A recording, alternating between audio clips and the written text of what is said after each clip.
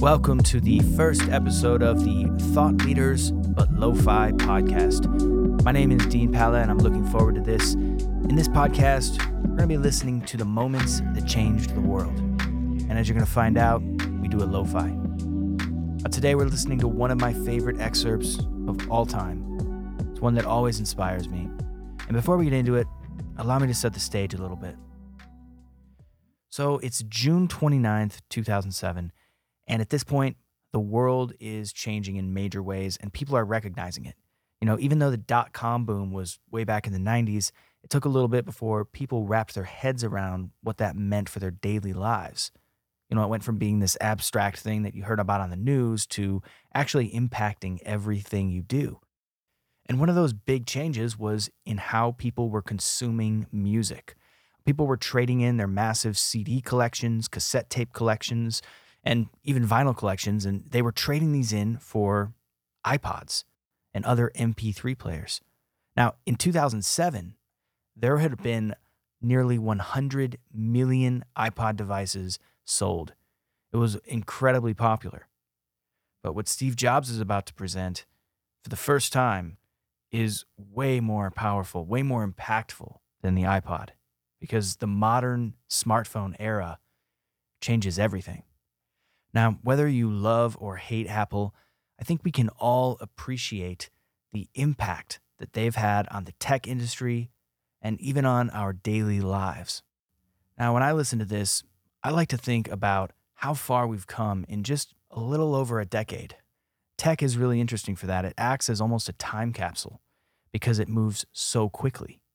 Now, you're going to hear some tech specs about the first iPhone here, and I love listening to that because he calls the 3.5-inch display huge, whereas today, a 3.5-inch display would get laughed off the stage. It'd just be considered tiny. So I hope you enjoy this excerpt. Let your mind drift. Imagine what it was like in 2007 to see this for the first time. This is Steve Jobs presenting the first iPhone, but it's lo-fi. This is a day I've been looking forward to for 2.5 years.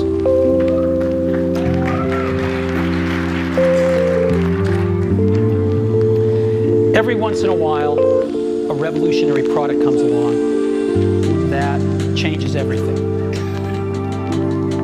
And Apple has been, well, first of all, one's very fortunate if you get to work on just one of these in your career. Apple's been very fortunate. It's been able to introduce a few of these into the world. In 1984, it introduced the Macintosh. It didn't just change Apple, it changed the whole computer industry.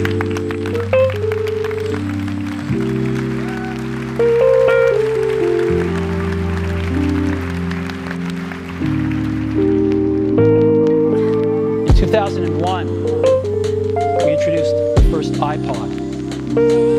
And it didn't just change the way we all listen to music. It changed the entire music industry. Well, today we're introducing 3 revolutionary products of this class. The first one is a widescreen iPod with touch controls.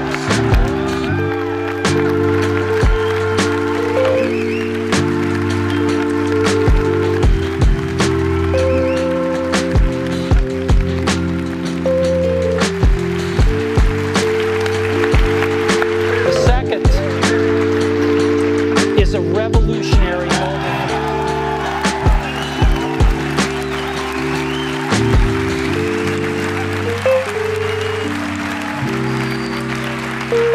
and the third is a breakthrough internet communications device.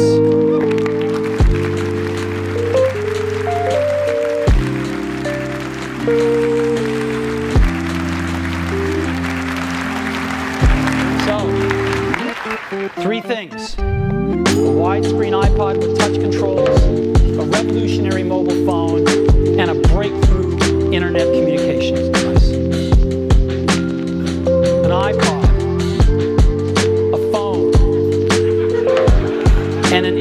communicator. An iPod. A phone. Are you getting it?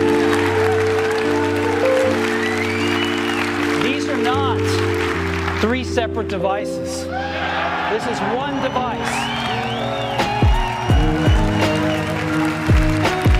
And we are calling it iPhone. Today, Apple is going to reinvent the phone. Here it is.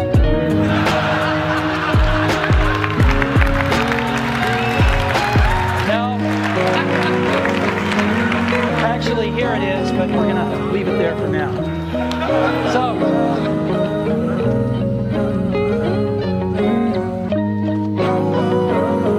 before we get into it,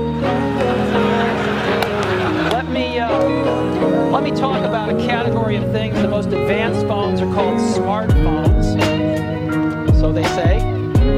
And they typically combine a phone plus email capability, plus they say it's the internet, sort of the baby internet, into one device. And they all have these plastic little keyboards on them. And the problem is that they're not so smart and they're not so easy to use. So if you kind of make a Business School 101 graph of the smart axis and the easy to use axis, phones, regular cell phones, are kind of right there. They're not so smart and they're not so easy to use. But smartphones are definitely a little smarter, but they actually are harder to use. They're really complicated. Just for the basic stuff, people have a hard time figuring out how to use them. Well, we don't want to do either one of these things. What we want to do is make a leapfrog product that is way smarter than any mobile device has ever been and super easy to use. This is what iPhone is. Okay? So, we're going to reinvent the phone. Now, we're going to start with a revolutionary user interface. Is the result of years of research and development. And, of course, it's an interplay of hardware and software. Now, why do we need a revolutionary user interface? I mean, here's 4 smartphones, right? Motorola Q, the BlackBerry, Palm Treo, Nokia E62, the usual suspects. And what's wrong with their user interfaces? Well, the problem with them is really sort of in the bottom 40 there. It's this stuff right here. They all have these keyboards that are there whether you need them or not to be there. And they all have these control buttons that are fixed in plastic and are the same for every application. Well, every application wants a slightly different user interface, a slightly optimized set of buttons just for it. And what happens if you think of a great idea 6 months from now? You can't run around and add a button to these things. They're already shipped. So what do?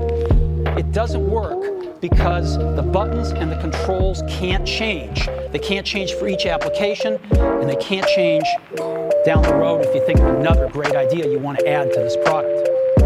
Well, how do you solve this? It turns out we have solved it. We solved it in computers 20 years ago. We solved it with a bitmap screen that could display anything we want, put any user interface up, and a pointing device. We solved it with the mouse, right? We solved this problem. So how are we going to take this to a mobile device? Well, what we're going to do is get rid of all these buttons and just make a giant screen. A giant screen. Now, how are we going to communicate this? We don't want to carry around a mouse, right? So what are we going to do? Oh, a stylus, right? We're going to use a stylus. No. Who wants a stylus? You have to get them and put them away and you lose them. Yuck. Nobody wants a stylus. So let's not use a stylus. We're going to use the best pointing device in the world. We're going to use a pointing device that we're all born with. We're born with 10 of them. We're going to use our fingers. We're going to touch this with our fingers. And we have invented a new technology called multi-touch, which is phenomenal. It works like magic.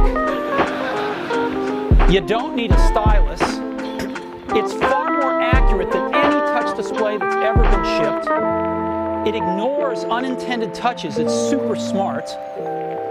You can do multi-finger gestures on it, and boy, have we patented it.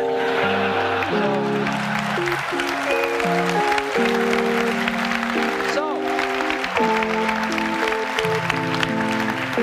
we've been very lucky to have brought a few revolutionary user interfaces to the market in our time. First was the mouse. The second was the click wheel. And now we're going to bring multi-touch to the market. And each of these revolutionary user interfaces has made possible a revolutionary product. The Mac, the iPod, and now the iPhone. So, a revolutionary user interface. We're going to build on top of that with software. Now, software on mobile phones is like baby software. It's not so powerful. And today, we're going to show you a software breakthrough. Software that's at least 5 years ahead of what's on any other phone. Now, how do we do this? Well, we start with a strong foundation. iPhone runs OS X. Now,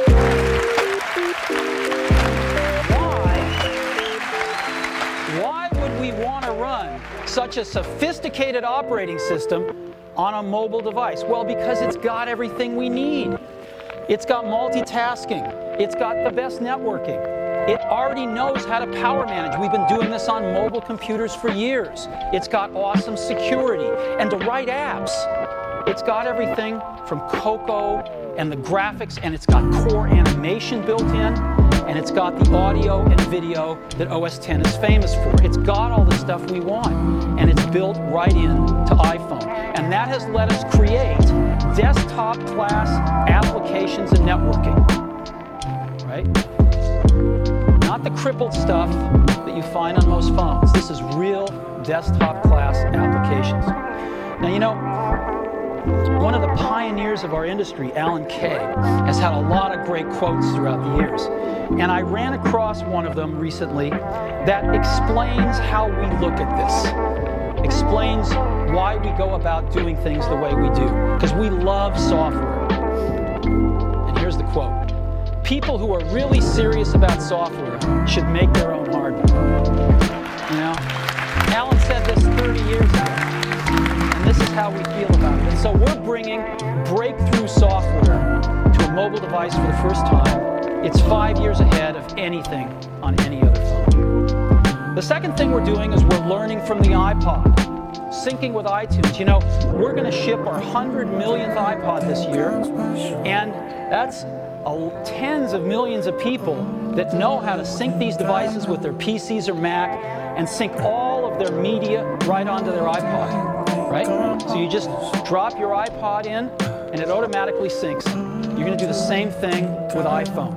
It automatically syncs to your PC or Mac right through iTunes. And iTunes is going to sync all your media onto your iPhone, your music, your audiobooks, podcasts, movies, TV shows, music videos, but it also syncs a ton of data. Your contacts, your calendars, and your photos, which you can get on your iPod today, your notes, your bookmarks from your web browser, your email accounts, your whole email setup, all that stuff can be moved over to iPhone completely automatically. It's really nice. And we do it through iTunes. Again, you go to iTunes and you set it up, just like you'd set up an iPod or an Apple TV. And you set up what you want synced to your iPhone. And it's just like an iPod. Charge and sync. So sync with iTunes. Third thing I want to talk about a little is design.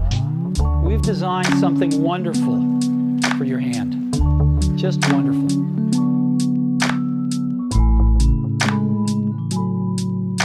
And this is what it looks like. It's got a 3.5-inch screen on it. It's really big. And it's the highest resolution screen we've ever shipped. It's 160 pixels per inch.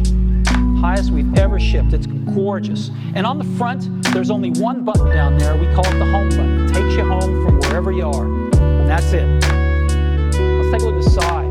It's really thin. It's thinner than any smartphone out there at 11.6 millimeters. Thinner than the Q, thinner than the Blackjack, thinner than all of them. It's really nice. And we got some volume up and down control. Let's look at the back. On the back, the biggest thing of note is we got a 2 megapixel camera built right in. The other side, we're back on the front. So let's take a look at the top now. We've got a headset jack, 3.5 millimeter. All your iPod headphones fit right in. We've got a little tray for your SIM card. And we've got one switch for sleep and wake. Just push it to go to sleep, push it to wake up.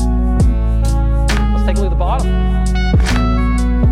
We've got a speaker, we've got a microphone, and we've got our 30-pin iPod connector. So that's the bottom. Now, we've also got some stuff you can't see. We've got 3 really advanced sensors built into this phone. The first one is a proximity sensor. It senses when physical objects get close. So when you bring iPhone up to your ear, take a phone call, it turns off the display and it turns off the touch sensor instantly.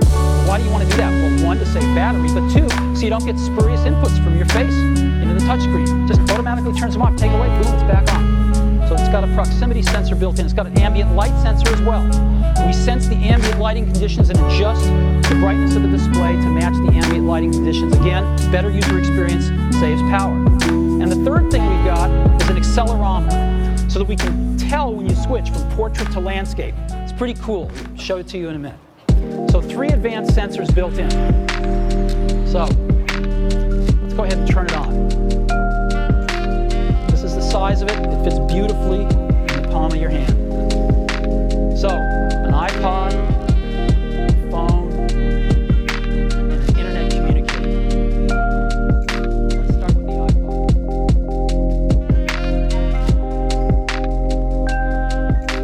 I hope you've enjoyed listening to this episode. Please be sure to subscribe on wherever you get your podcast, and I hope you'll join us again next time. Before we go, one of the things that we'll do at the end of each podcast is share a little bit about the music that was featured in the episode. This week, the music was provided by a couple of my own personal artist projects, Anatomy Park and Len Trexler. Anatomy Park features chopped up jazz and deep grooves, and Len Trexler is a melodic, texturally rich project that features a lot of soundscapes. If you like to listen to this kind of music, be sure to check out these projects on Spotify, Apple Music, or wherever you stream music.